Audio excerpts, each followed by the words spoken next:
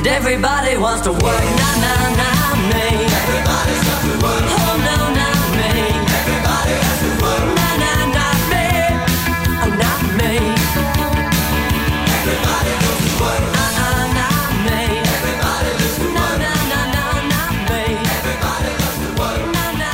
Hi, and welcome to another episode of Life of Brian, Mannix, that is, the podcast brought to you very proudly, enormously proudly, by Murcott's Driving Excellence. That's 1300 555 576, murcotts.edu.au. The star of the show, of course, is Brian Mannix. Hello, Brian.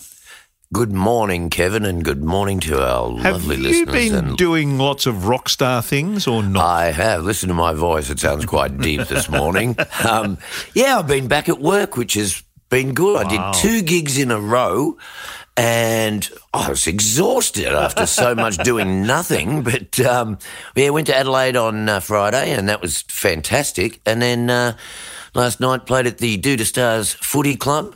Yeah, so, starting to fill up the coffers again, which is fantastic, and, enjoying life. It's nice for Melburnians and Victorians to be the kind of centre of attraction as opposed to the centre of ridicule and scorn, which we've been for sort of 18 months. Well, look, they're not going well in New South Wales, and you might remember that I told you I asked Gladys out for a date, remember? I do. I sent her a message, Gladys Bajiklian, and I said, we should go out for dinner or drinks or something. Well, during the week, I got a signed photo from Gladys. I thought you might have got a cease and desist order from the police or something. Well, that's from the lawyers, but Gladys sent me a signed photo, and it said, "Thank you, Brian, for your lovely message. Thinking of you. Let's catch up soon. Love, Gladys." Yeah, right. Which was beaut. Yeah. And a couple of little kisses and a hug there. The thing was, though, Kev, she sent me a picture of Klinger from MASH. I'm not sure what that was about. Yes, I've seen that. That's a very funny meme or whatever it's called on social media. There are similarities there, I'm afraid. Well, I've never thought of Klinger from MASH in a sexy kind of way before, but now I'm starting to think he goes all right. He's not too bad. When he puts that dress on, he looks good. Our guests on this program, first up we're going to talk to Russell Can Morris. I introduce the guests? Yeah, go on. Okay, we've got Reverend Bernard Curry coming on the show to talk about the new amendments to the New Testament. Right. And we've also got Professor Willoughby Harris on, who's invented... He's coming on and he's invented a new type of Band-Aid, which I think will be very interesting to our listeners. Right, terrific. I'm an idiot, aren't I? It should have been called I'm an Idiot, Aren't I, this program, not Life of Brian. Yeah. Russell Morris, as fascinating as Willoughby Harris would be, Russell Morris, I reckon, is going to be more fascinating. He's had just the best career. He has. And reinvented himself a couple of times because he just loves music, obviously. So we'll have a chat to him at living these days on the beautiful Gold Coast in Queensland. And then we're going to go international again, Mr. Mannix. Oh, we love this. And you love a keyboard. I do love a keyboard. I love this Wurlitzer. I love a Wurlitzer. Yeah, that's beaut. But no, this guy's. I was really rapt that we got him on the show. He's terrific. If you go for keyboards, he's probably the man whose keyboards I like the most. And if you talk to people about iconic songs of the 80s, he's got a couple of them that just stick out like you know what. Like my appendage. Like your nose. Right. And that, of course, is Cars and the Tubeway Army song, Our Friends Electric. He had a couple of the biggest radio songs and countdown songs, I guess, of that era. His name, of course, is Gary Newman.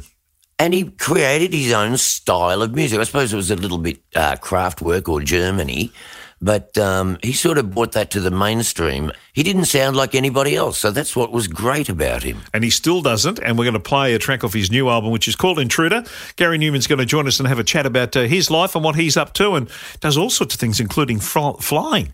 But we're also going to talk, obviously, to Russell Morris. And I wanted to bring up an anniversary.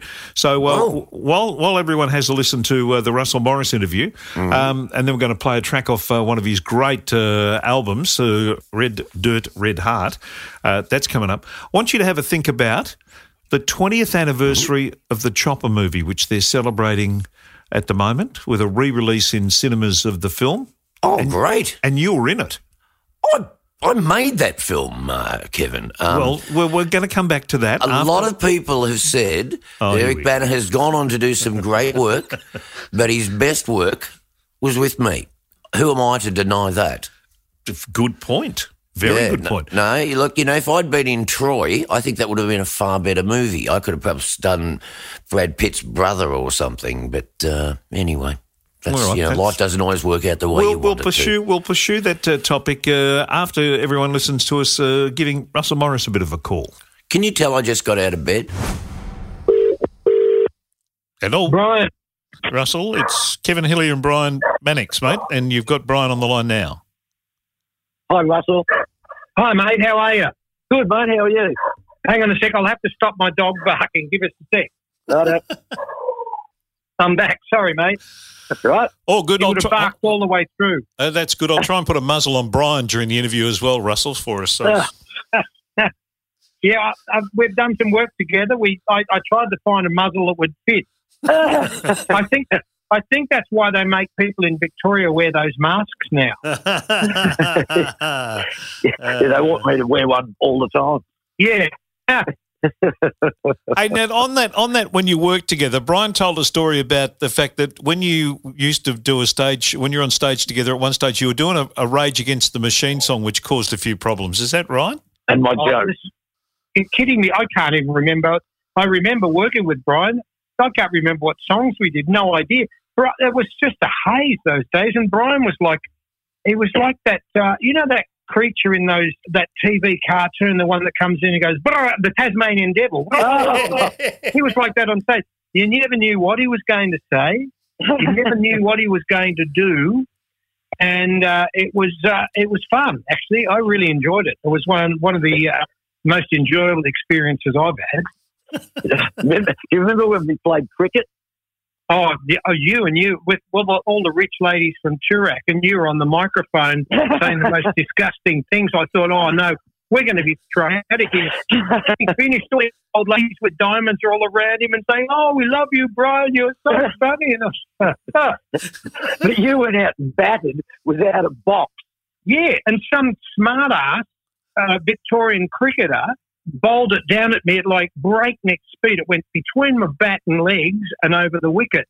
I was so lucky. And one of the guys, I can't remember who it was, turned to him and said, hey, back off. He's never played cricket before. Give him, stop being an arsehole. It was a bit scary.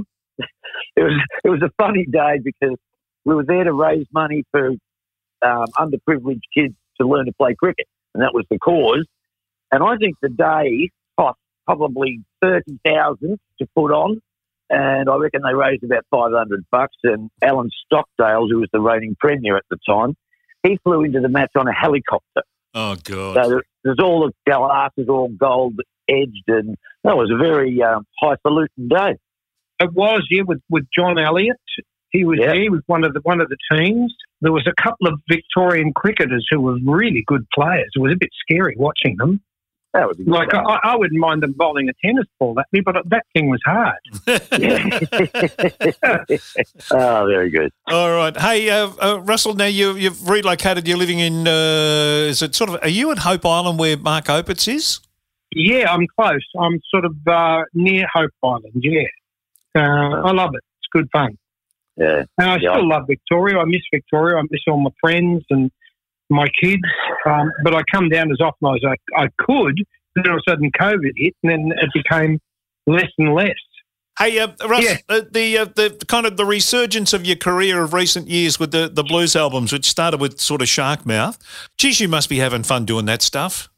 Yeah, I'm really enjoying. I really enjoyed that. That was great. I didn't think it was going to be successful because everyone told me you're not going to be successful with a blues album and a song about history. Yeah. And I said, listen, I really don't care. I just want to do it. That's what when I started in the first band that we started and was a blues, rhythm and blues, Tamla Motown type band. And I wanted to go back to what I started with before Molly came along, and Molly said, oh, no, you guys aren't commercial enough. We have to become more commercial. And and then I we had a few hits. And I thought, well, Molly knows what he's talking about. That's the road I'll dance on for a while. And then that road ran out and I was dancing on bare rocks. And I'd had no success airplay-wise. I'd done about 4 albums and they all bombed without a trace.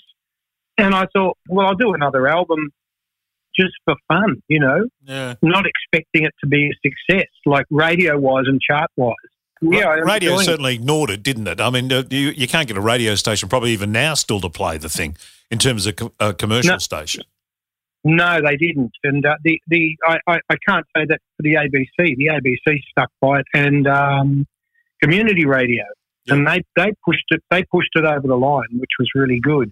But still, commercial radio never played it. And considering it was a top 10 album, so was Van Diemen's Land, both top 10, like national top 10, not the blues top 10 or the Australian top 10, but national against Lady Gaga and things like that, but they still never played it. It was good that your albums did well, though, because it wasn't only good for you, I think it was good for all musicians, that are in our sort of vintage, because it showed that, we still got something to offer. So that was a really good thing for not only you, but for every musician, I reckon. So well done. Yeah, well, I think it's like, say we were working for AMP, for instance, and we'd worked our way up, and we're pretty confident in the office. And all of a sudden they say, mate, we're going to make you redundant. And they move you on. You think, hang on, I've got a hell of a lot of experience here, and I think I'm sort of better than I was. But people sort of look at you as, particularly in the music business, once you get past a certain vintage, you are redundant and you don't have anything new to offer. So, yeah, I think, because I've heard a lot of great albums from our peers and they still don't see the light of day, and it's just not fair. No, I'd rather be hearing, something like James Blaine's new album than, always playing, Boys Light Up. Boys Light Up. And you're going to play Midnight Oil, play something like their new album. Yeah. I think that'd be great. Radio doesn't do that because they try to be safe. They need to have that signature of recognition. They don't want to lose one listener for anything, so they try to keep them there by playing repetition and things that feel comfortable, I guess. You've absolutely nailed it, Russell. I'm telling you, that's exactly what they do. Hey, what I've always found fascinating, and particularly in recent times, is I've seen it with Brian and Tim Henwood recently with the stuff that he's been doing with them, and you've been doing it with Ray from Thirsty Merc.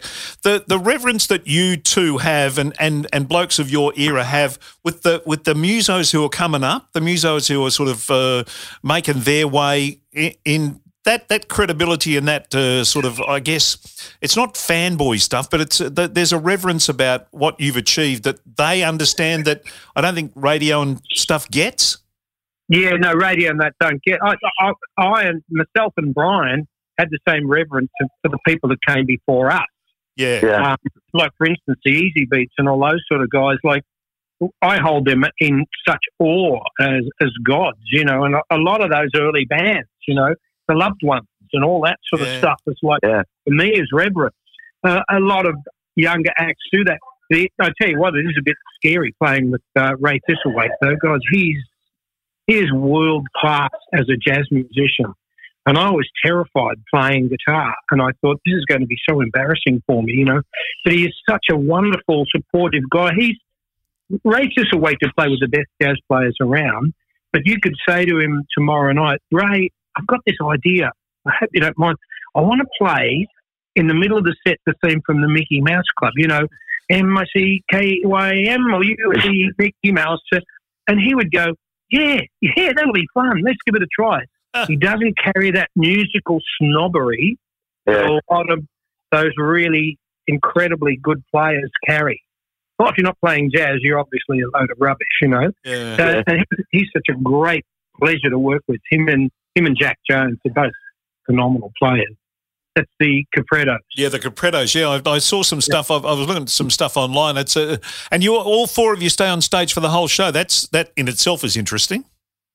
Yeah, well, we wanted to form a band. That's why we got Ray, who plays piano, and Jack, who's a phenomenal guitar player. Yeah. And I do the second fiddle on guitar. So I'm like Daryl Braithwaite's the sort of singer as well. So it was a band. We just didn't want to form a show where one comes out and then the other one goes back, and then the other one comes out and then he goes back, and then the other person comes out. We wanted to do it as a band, like the Travelling Wilburys, I guess, that sort of. You better tell us about recording with Molly. Russell, I think people probably would like to know about that. We never knew that he could produce a record. Like he said, we met him, we were working in Anglesey, we were sort of filling in one set in between the group, the GROOP band, because they didn't want to play 5 sets. So we'd stick a set in and we were doing it for free. And Molly, who was with them as like a sort of glorified roadie, didn't realise that the place, that's where I'd spent all my youth surfing down at Torquay and Anglesey. And when we went on stage, virtually everyone in the room knew me. And when we finished, the crowd went nuts. And Molly thought, gee, these guys must be good. So he said, let me produce your records and get you a record deal and manager. And we said, oh, of course, as you do. And we go, yeah, let's do that. And it turned out that he probably was one of the best record producers this country's ever had. Albeit the problem was is he didn't know what he wanted until he heard it. So it was very hard for him to direct musicians to play something because he didn't know what he wanted them to play. And so consequently, we're in the studio for ages, everyone falling asleep and the guitar player doing bits, and all of a sudden Molly going, that's it, that's exactly it. And he had an instinctive thing that as soon as he heard something, he knew it was right. And he was, in most cases, 100% right. It was hard working with him because he took a long time to do things, particularly mixes. But because he couldn't say to a guitar player, I want you to play an arpeggio there, and I want you to do this. So he'd go in and say, play. And they'd play something. He said, no, play something else. Until he got it, until he got what he wanted. But it took a while. But boy, his instincts, if you still listen to Hush, which I did, and The Real Thing, the bass sounds on those records are unbelievable. He got such fantastic bass and drum sounds, particularly on The Real Thing. He really excelled himself, of course, with the help of the wonderful John Sayers, who was an amazing engineer. But Molly really was a bit of an architect. So that's somebody's image when that started with Molly, wasn't it? Yes, yeah. Okay, so you had Hush, you had Hide and Seek, which I really liked. I thought Hide and Seek was a great little song. And you had was a Heat Wave, the other song that you did with somebody's image? Heat Wave, yeah, a Martha and Vandellas song. Yeah. Because that's where we started. We started playing Tamla Motown and blues and rhythm and blues, and that was one of the songs that we loved. And the other one we did was When I Come Home, which was a Spencer Davis type that song, yeah. So that was our roots. And then Molly said, no, we have to get commercial. And that's when The Real Thing happened. Yeah, well, what happened with The Real Thing, Ian had found a couple of songwriters like Hans Paulson and all that, and they'd written me some songs, and we went in and recorded them. They were nice songs. But I said one day when I was driving home, I was driving him home, we're going over Punt Road, and I said, Ian, they're good songs. He said, yeah, they're great. And I said, yeah, Ian, they're not different. He said, what do you mean? I said, listen, there's Ronnie Burns could record those songs, Normie Rowe could record them, Johnny Farnham could record them, and they'd all fall in their repertoire. We've got to find something that is not their genre. And to Ian's credit, he looked at me and said, you were 100% right. We need to find something different. And we were looking for songs, and Johnny Young one day played some songs at Channel 10, and we sort of liked them. Girl That I Love was one of them. And I said, yeah, they're pretty good, but looking for something different. He said, I don't have anything. I said, I have this song that I wrote as sort of as a joke. He said, it's only a band song. It wouldn't suit a solo artist. And he played it, and we all looked at each other and said, that's the song we want to do. And Youngie said, you're nuts. That's not a solo artist song. We said, yeah, it is, because it's different, and that's what we want to do. Yeah. Was the song vastly different to how it came out? Without Johnny wanting to kill me, I've got my guitar here, actually. Yeah. Can you hear this? Yeah. You hear that? Yeah. Yeah.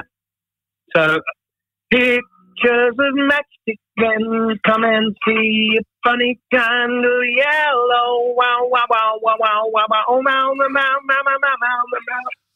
Yeah. Come and see the real thing. Come and see the real thing. Come and see my... You get it? Yeah. It was a song that was more like a band song, like Pictures of Matchstick Men. Yeah. And Ian recognised it.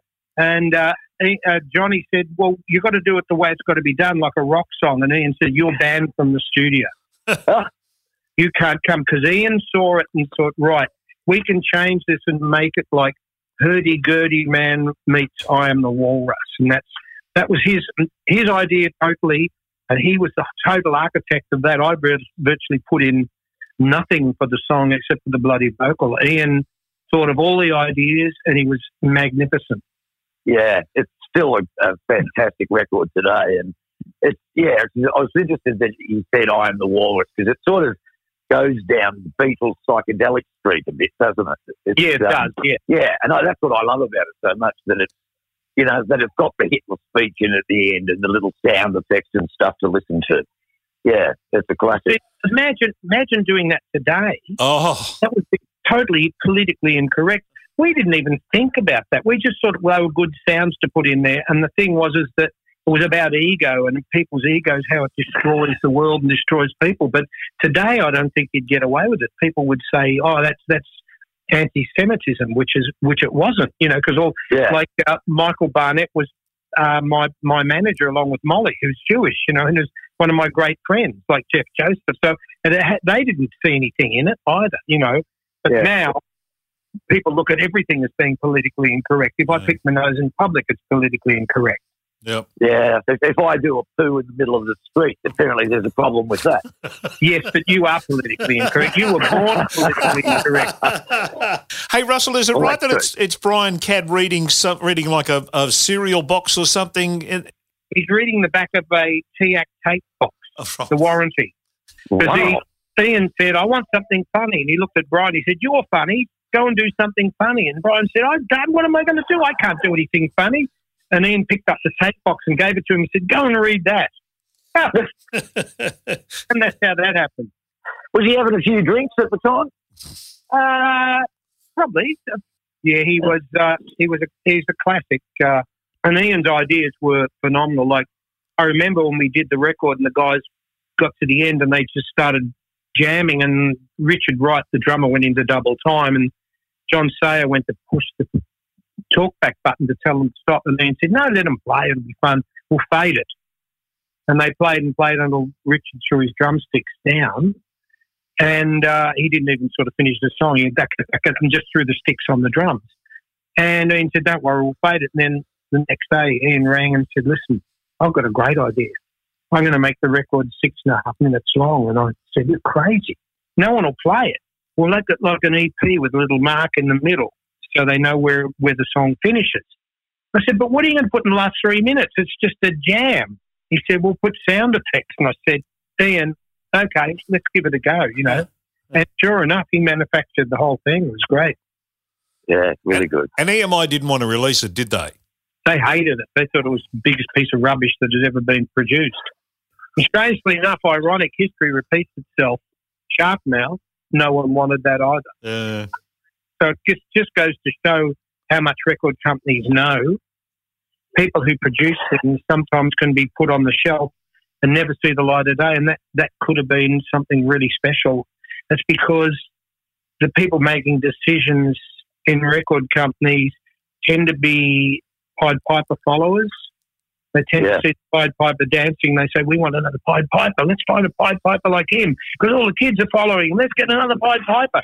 And they're going in a direction. That ship has already left the wharf. They've got to try and find something that is really different. And in the 60s, people did look for different. Now, most songs, if you hear them on radio, they're produced with exactly the same sounds. They've got auto-tune on them, particularly American songs.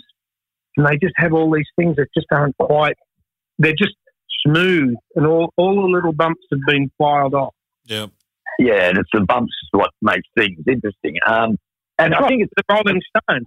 Christ sake. There was a mistake there. They were so vibrant. They were great. They still are. Not being an old fart, because young people love the Stones and they love AC/DC because there's warts are all in there. Yeah, exactly. And I think with record companies, it becomes sort of art made by committee. When you get a committee, like, try and name one good book written by 8 people. That's the Bible. But, That's right. But, generally somebody's got a vision and everybody supports that vision. But if you've got a situation where everybody's being a committee, it just doesn't work, I don't reckon. And I think that's the problem with record companies. Yeah, it doesn't. We've found that out recently. We've been doing stuff, and the thing is everyone wants to put their part in, and it becomes a bit of a worry sometimes. It's like, hang on, we need a dictator here. Someone who's just going to say, no, we're going to do it like this, Yeah, a democratic dictatorship is kind of what you want. Yeah. So you're recording at the moment?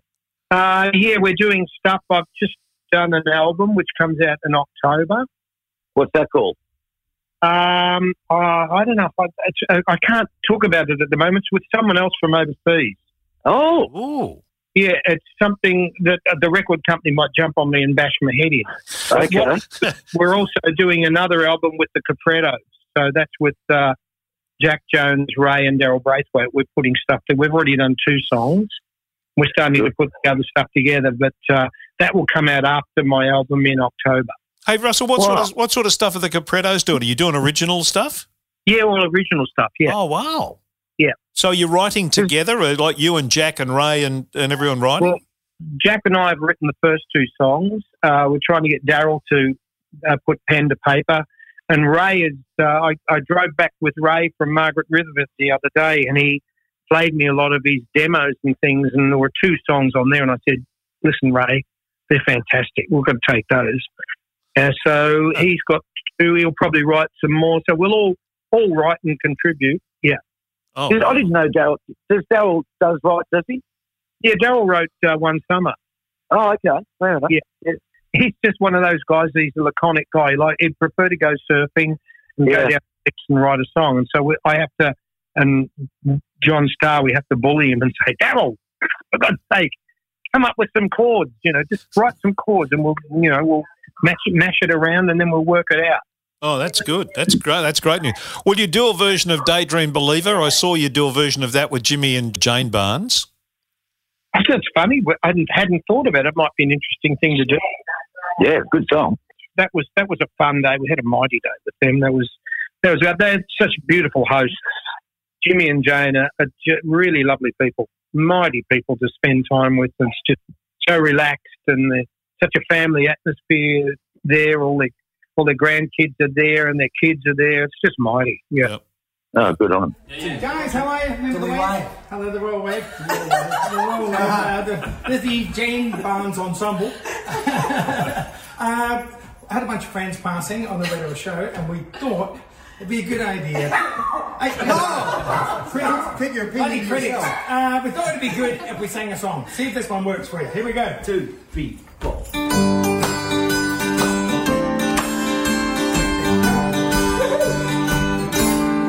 I could hide beneath the wings of a bird as she sings. It sings a clock and will never ring, but it rings and I rise, wipe the sleep out of my eyes. Shaving razors cold and it stings.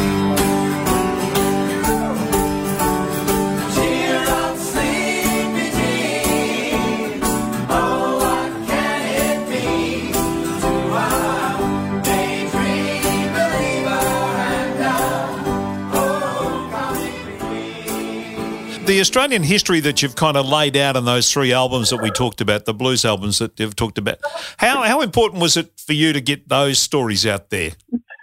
Mainly the first album was very important because I grew up in Richmond, and Richmond, where I was, down in Burnley Street, our house was like a lot of factories were around there and lanes, and my stepfather and my mother and my grandmother on Saturdays would walk up the street and they'd go down the lane, and he was a guy up the lane with his bag, with his taking bets from all the locals. And the guy on the corner watching for the cops, and if the cops came, he would whistle. This guy would just pack the bag and run to the end of the lane, into a gate, through the house, out the front door, across the street, into another house.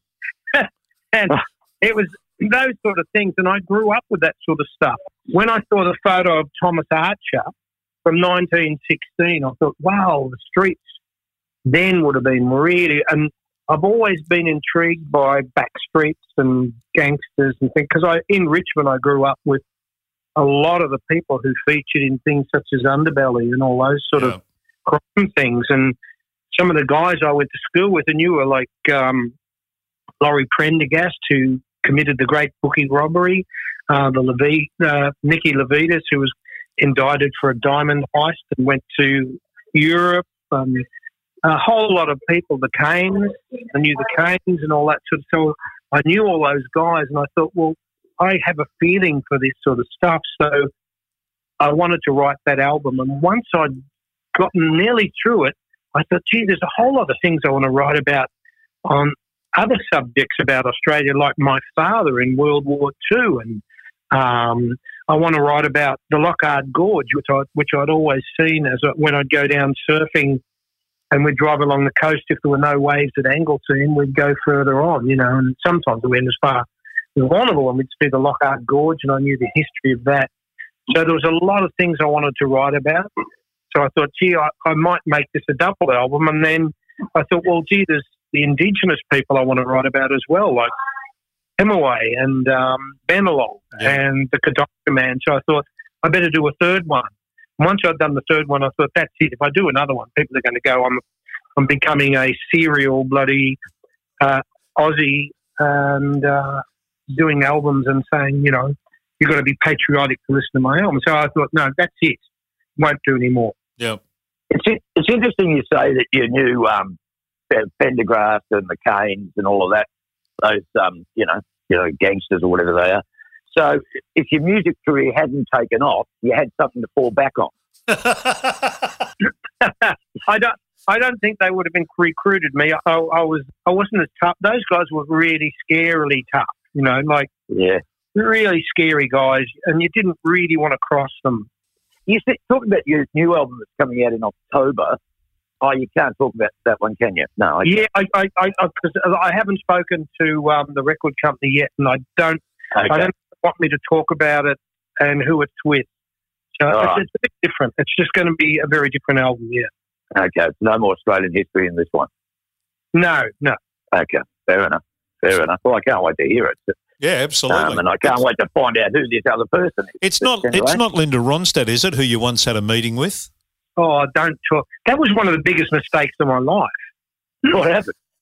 I did a session in Los Angeles, on my album, and Albert Lee is a friend of mine, the world-renowned guitar player. Yeah.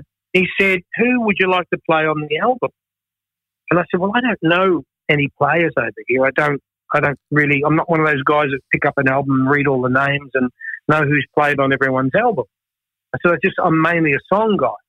And they said, well, have you heard any songs that you really like? And I said, yeah, I did. I heard this song. And this guy playing slide guitar on it, a song called Dixie Chicken. And he said, oh, yeah, Lowell, we'll get Lowell George down to come down. So Lowell George came down and played some stuff on one song. But he brought his girlfriend. And she was really sweet. And I really liked her, and we got along really well. And she sang some things with me, and I said, wow, you've got a beautiful voice. And she said, I like your voice as well. And we our voices really matched. And I said, what are you a session singer? And she said, oh, I don't know what I'm doing at the moment because I was in a band and we broke up and I don't know what I'm going to do. And I said, oh, what was the band? She said, oh, you wouldn't know them. But we only had one hit. And I said, in Australia we hear a lot of stuff. She said, oh, you wouldn't know. She's a band called the Stones. I went, Distant Drum. I love that song. And she's really. So we got on, and I should have said to her, listen, I'm new in Los Angeles. I don't know a lot of people. Is there any chance that you can introduce me? But I was too shy, stupidly, because I would have met like the Eagles, like Neil Young, Brown, Joni Mitchell, all those people. And that was one of the biggest mistakes of my life. Because she was such a person, she would have said, "Sure, come and join us on Saturday." Like and because she was with Lowell, I didn't want him to think that I was trying to pick her up. But you were. No, I wasn't. No, I wasn't. Now, see, if you'd have been Brian Mannix in that situation. Hi, Brian. Yeah, Mr. Smooth Tongue. And I say that in the nicest possible way. That might be the name of my new album, Mr. Smooth Tongue. That'll be all right. We look forward to the album in October with the mystery guest appearance from whoever the mystery person is. Yeah, I think, I don't know, it's very different. We'll see if how people take to it. But Okay. it's one of my favourites that I've done, yeah. Is it a bluesy Good thing work. or not? Can you say that much or not? Close. Okay. Sort of close to it, really. Okay. Yeah. Okay. Not on my behalf, anyway. Okay. Right. Beautiful. Okie dokie. We look forward to it. Hey, Russell, thanks so much for your time, mate. We really appreciate it. Thanks for yours, and hope to see you both soon.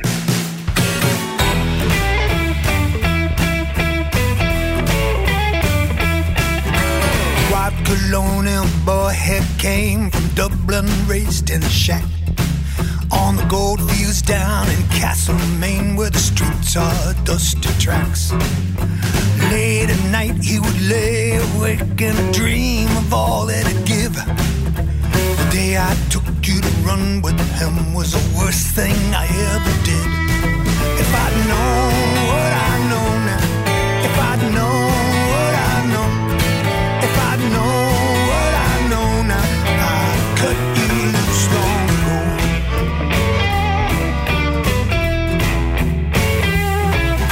His eyes were blue just like the sky, and his hair was golden dawn. He carried himself with fancy air, and he was loved by all. He'd play the rich just to pay the poor across his sunburned land. Irish Donahue was his name, and there was no better man. If I'd known what I know now, if I'd known what I know, if I'd known what I know now, I'd cut you loose long ago.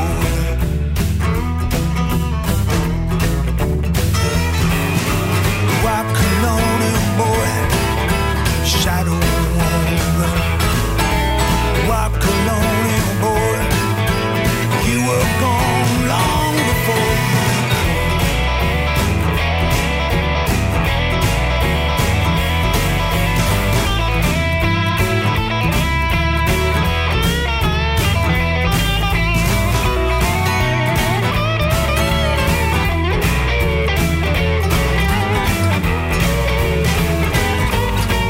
took us all by great surprise when you stabbed him in the back.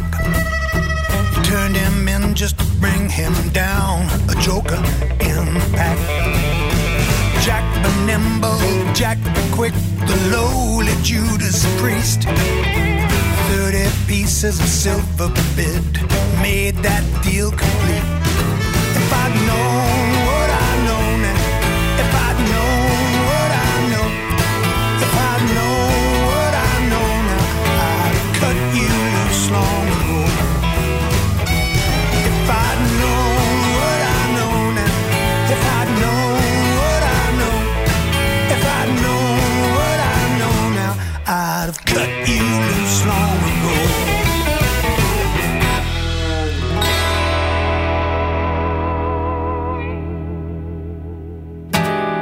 All right, there is Russell Morris, and of course I'm with Mr. Smooth Tongue, as he now shall be known, thanks to Russell reminding us that that's what several people have called him, maybe just Russell and you Well, when you you're on the remember. road together. But Mr. Smooth Tongue is with me.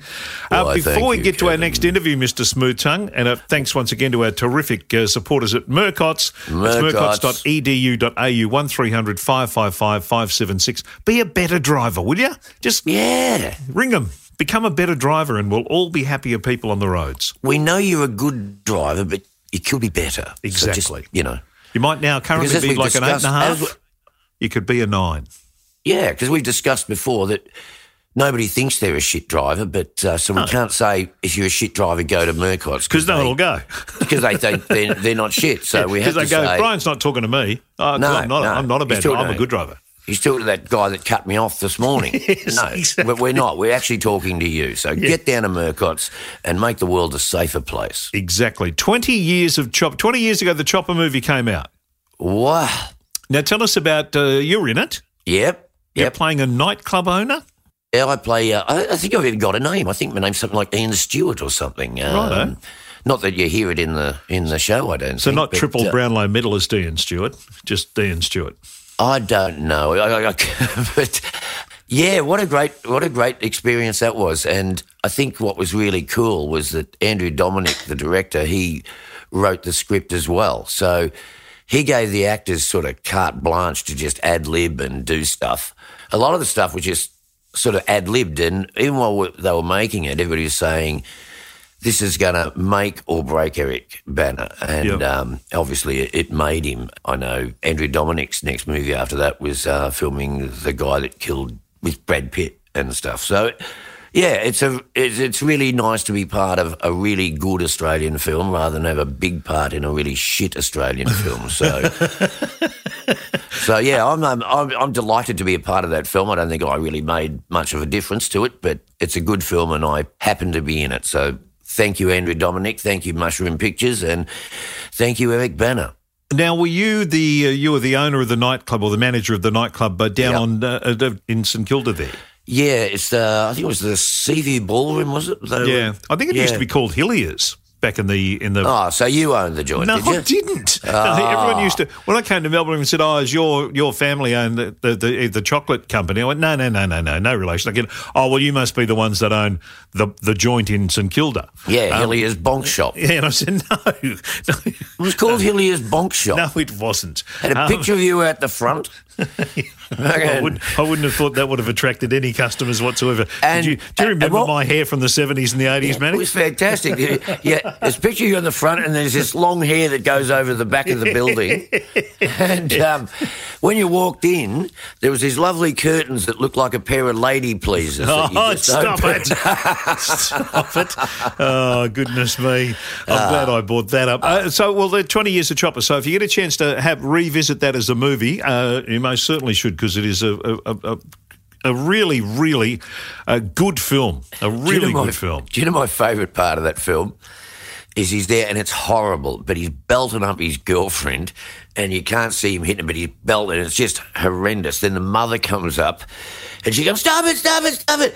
And then he headbutts her and the mother goes down like a bag of spuds and he goes, now look what you've done. And you've upset your mother. Oh, you've God. upset your mother. My God. I think the most used expression out of that one is that scene with, I think it's him and Vince Colosimo, where they talk about no cash. Here, No cash. there is no cash. Yeah, it is one of the it's a iconic film, and I've got to say, Eric was absolutely sensational in it. Why would I drive him to the hospital? It defeats the whole purpose of shooting him in the first place.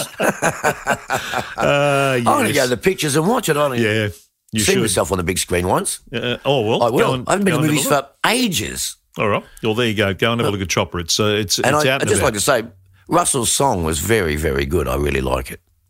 Yes. Cut You Loose. Good song. Cut Good You song. Loose. All right.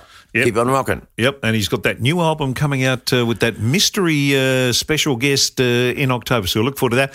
Let's get to our second guest, though. Oh, hang on a minute. Do you know who I reckon he's doing the album with? Who? A little inside tip. One of our mates came on the show, one of the shows we did with Alice Cooper.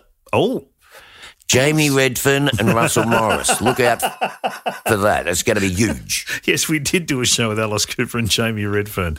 Only us could have Alice Cooper and Jamie Redfern on the same show. That's and fantastic. then follow it about 3 weeks later with Johnny Rotten and Miss Helena. Oh, yeah. See, you're just as big an idiot as me. All right, let's get to our second guest, Electropop at its finest, the man who bought us Cars and the Tubeway Army. It's Gary Newman on the line from London. Hello, is that Gary? Yeah, hello, mate. Hello, Gary. I'm here now. Oh, beautiful. It's Kevin Hillier and Brian Mannix calling from Melbourne, Australia. Fire away, Brian. Well, thanks for doing this, Gary. I love the new album. It's quite a journey, it's a pretty spooky journey. Can you tell us about where you recorded it and what your writing process is? Do you write a song before you go in the studio, or do you write it in the studio? Tell us about the process, if you wouldn't mind. Well, no, I do everything in the studio. I started it about a year or so before the pandemic hit. I was trying to think of the previous album had been an album that had climate change as a theme to it, but it was actually like a science fiction look into the future as to what humanity would become. So it was connected to climate change, but not fully about it. And I wanted to say with climate change with a new one. So that idea was there right from the beginning. I just didn't know how to do it, what sort of angle to take on it. And then my daughter wrote a poem called Earth, which was essentially the Earth talking to the other planets in the solar system and talking about how horrible people were and all the terrible things that we were doing. And it was really cute, and it was really, really nicely done, and I was very proud of her. But that gave me the idea. So I just stole the idea behind the poem, really, shamelessly. And so right from the beginning, the idea of the Earth speaking, was very much a part of it. And, to try to express how the Earth would feel, if it could express feelings, of course, and I tried to find ways of connecting that with other things like religion or love and whatever. But the idea that the Earth was fighting back was very much a part of it right from the very beginning. That there would be some mechanism that nature could employ to deal with what it would see as an infestation, which is what the album really thinks about as human beings are an infestation on the planet. It was fascinating to be working on it when all this started to happen. But as far as working on it concerned, I have a studio here at home, actually in a small guest house in the garden that I converted into a studio. I do everything in there. And my Abe Fenton, who produces my stuff, he has a very similar setup at his place in England. So I work on the songs here. I produce them up to a certain point, and then we just do file exchange. I send the files to Abe. He then works on them in England. Then we go backwards and forwards quite a bit as the song develops. The process is pretty basic, to be truthful. I go into the studio with very little idea. I don't really know what I'm going to do. I go in there and I sit down at the keyboard, and you just start. You just start to work on tunes, different melodies, and find what works together and what doesn't. And you just slowly start to piece it together.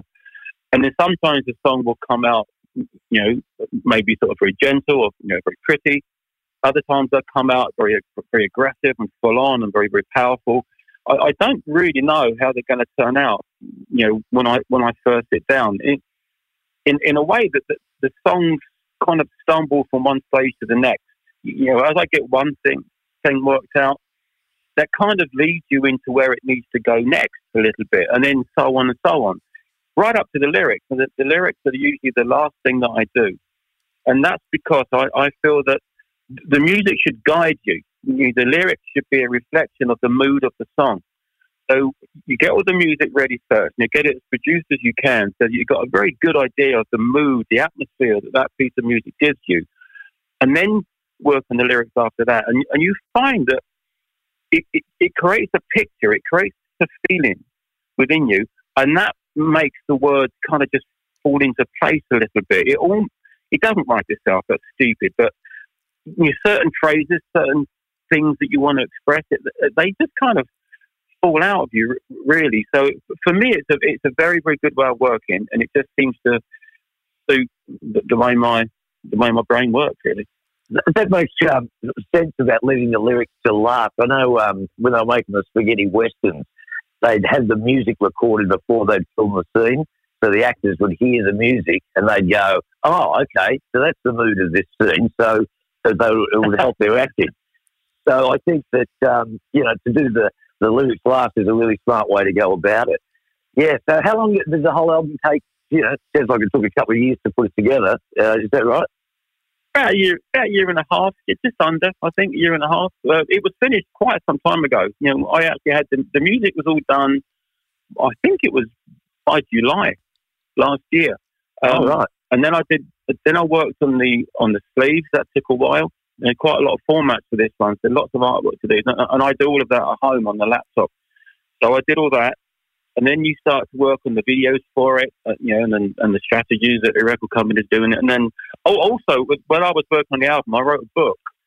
So that took a month or two of the album time, which actually made the deadline for the album quite stressful because I wasn't intending to write a book, but circumstances just worked out that way. So when the album was finished and the artwork was sort of nearly done, so then the book came out, and I did quite a lot of work on, probably a good month or so promoting the book and talking to as many people as possible about that. Yeah, right. Gary, did the mood change of what you were doing with the album, given the A, the time period, and B, the pandemic hitting in the middle of it? It did change certain things. I wrote a song for The Gift, for example, after the pandemic hit, which is about COVID specifically. I wouldn't have done that if the pandemic hadn't have been there. And The Gift talks about COVID in terms of it being a weapon sent to the planet, to begin to deal with us, human beings. But in the main, the way we worked on the record was very much the same as we would have done anyway. We, in a sense, you wake up in the morning, you go to the studio, you come out at night, you go to sleep, and repeat for a year or two. And in a way, the world kind of just escapes you a little bit. You're so locked into what you're doing, and you're so absorbed in trying to create this thing. That in a way, that quite a lot of fascinating things happen in the world, and you're not unaware of them, but you're not really affected by them in the same way that you would normally be. But if you think that, if you spend all day in the studio every day, sort of 7 days a week, really, when you're working hard on it, in a way, a pandemic doesn't really touch you because you're not out in the world anyway. I was aware that the children were at home. They're doing school from at home. I was aware that there was a few things that I would normally have done as a family, just to take a break from the record every once in a while, and that wasn't possible. But that aside, really, and again, when the pandemic hit, there was 4 or 5 months. I forget now what it is.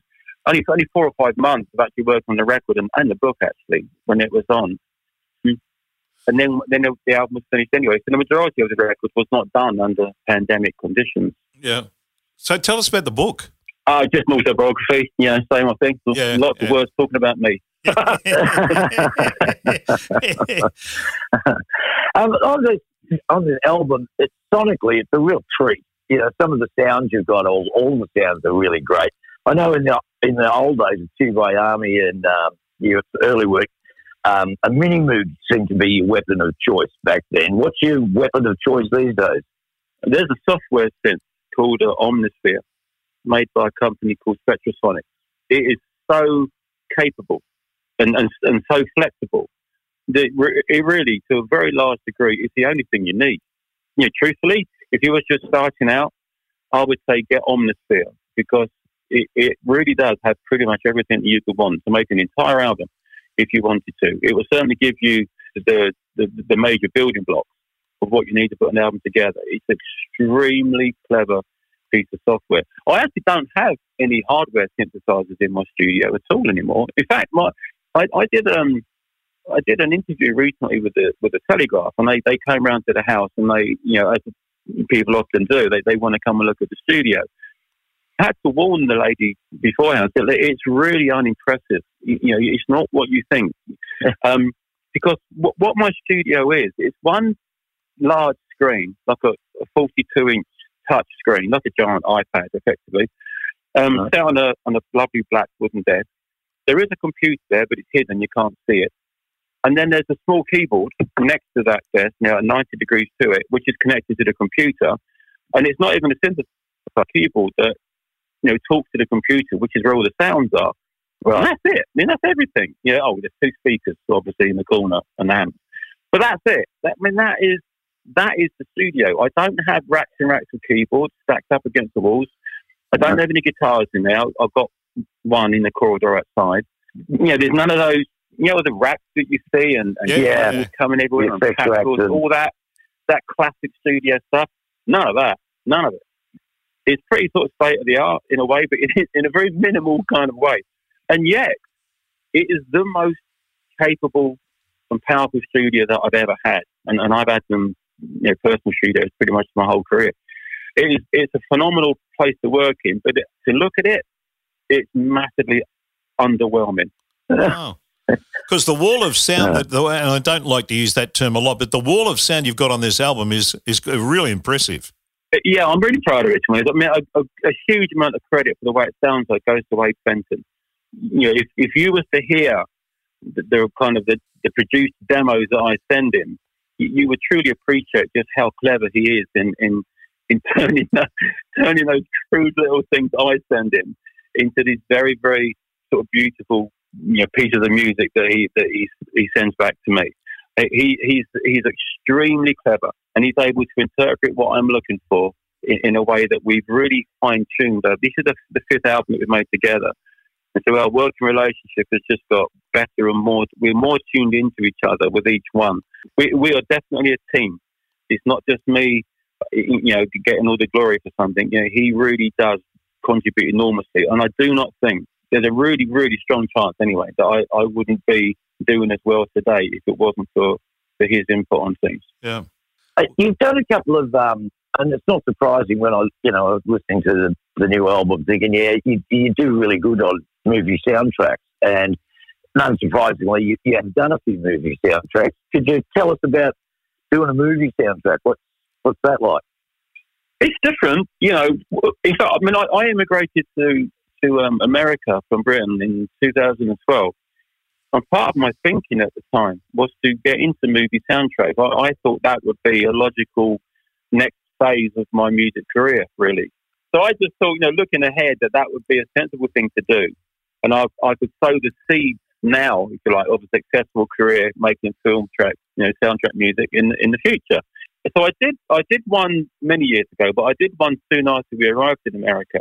And it was a good experience. I really did enjoy it. But I realised that it's just not for me. Yeah, fair enough. You doing any flying these days? Are you able to do that? No, not really. I was an air display pilot. I used to do low-level aerobatics and all that formation stuff in World War II aeroplanes. I did that for about 12, maybe more actually, but at least 12 years. I became an examiner for it. I was an instructor for it, just to make sure that people weren't going to go out and kill themselves and in these old aeroplanes. And I loved it very, very much. But pretty much everyone I knew that did, including teammates of mine, were killed in different accidents over the years. And so it went from being something that's really exciting and you felt really special to be a part of it, to something that it got really sad, really depressing.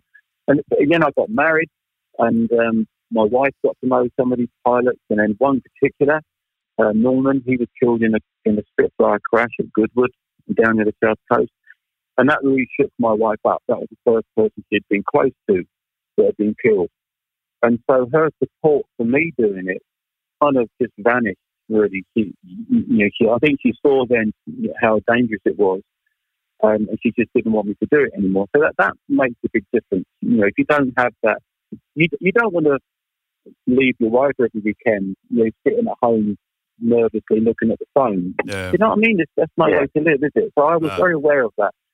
And my own feelings were that I probably pushed my luck far enough. My brother was a display pilot as well, and he had two really big accidents where the aeroplane had let him down.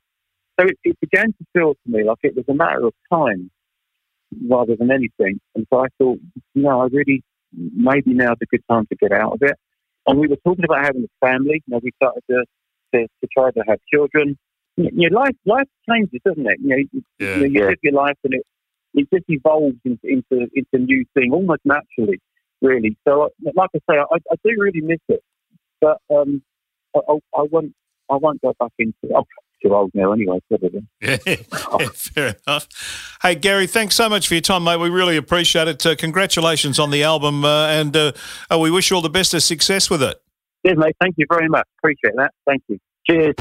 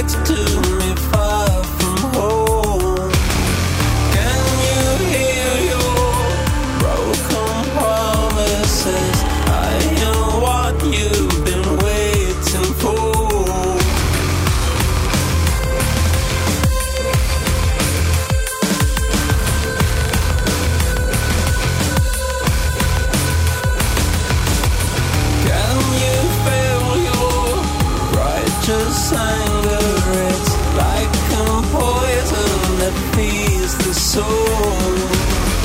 Can you hide from saints and liars when every word is the death of me?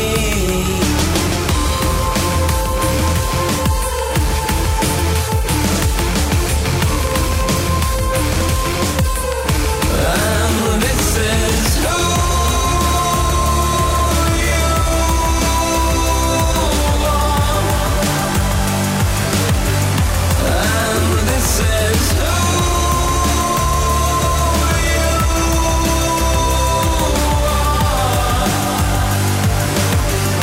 And this is who you are. And this is who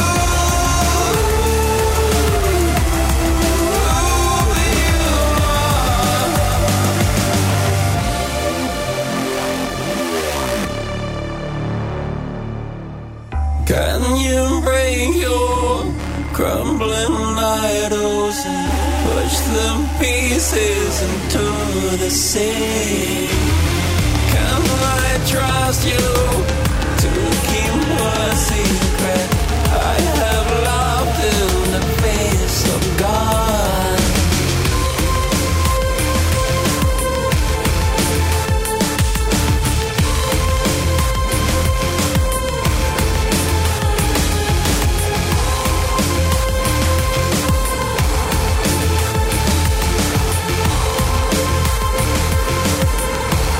And this is who you are. And this is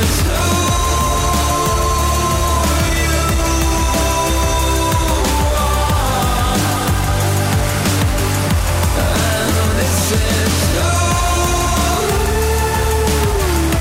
you are. And this is who you are. And this is who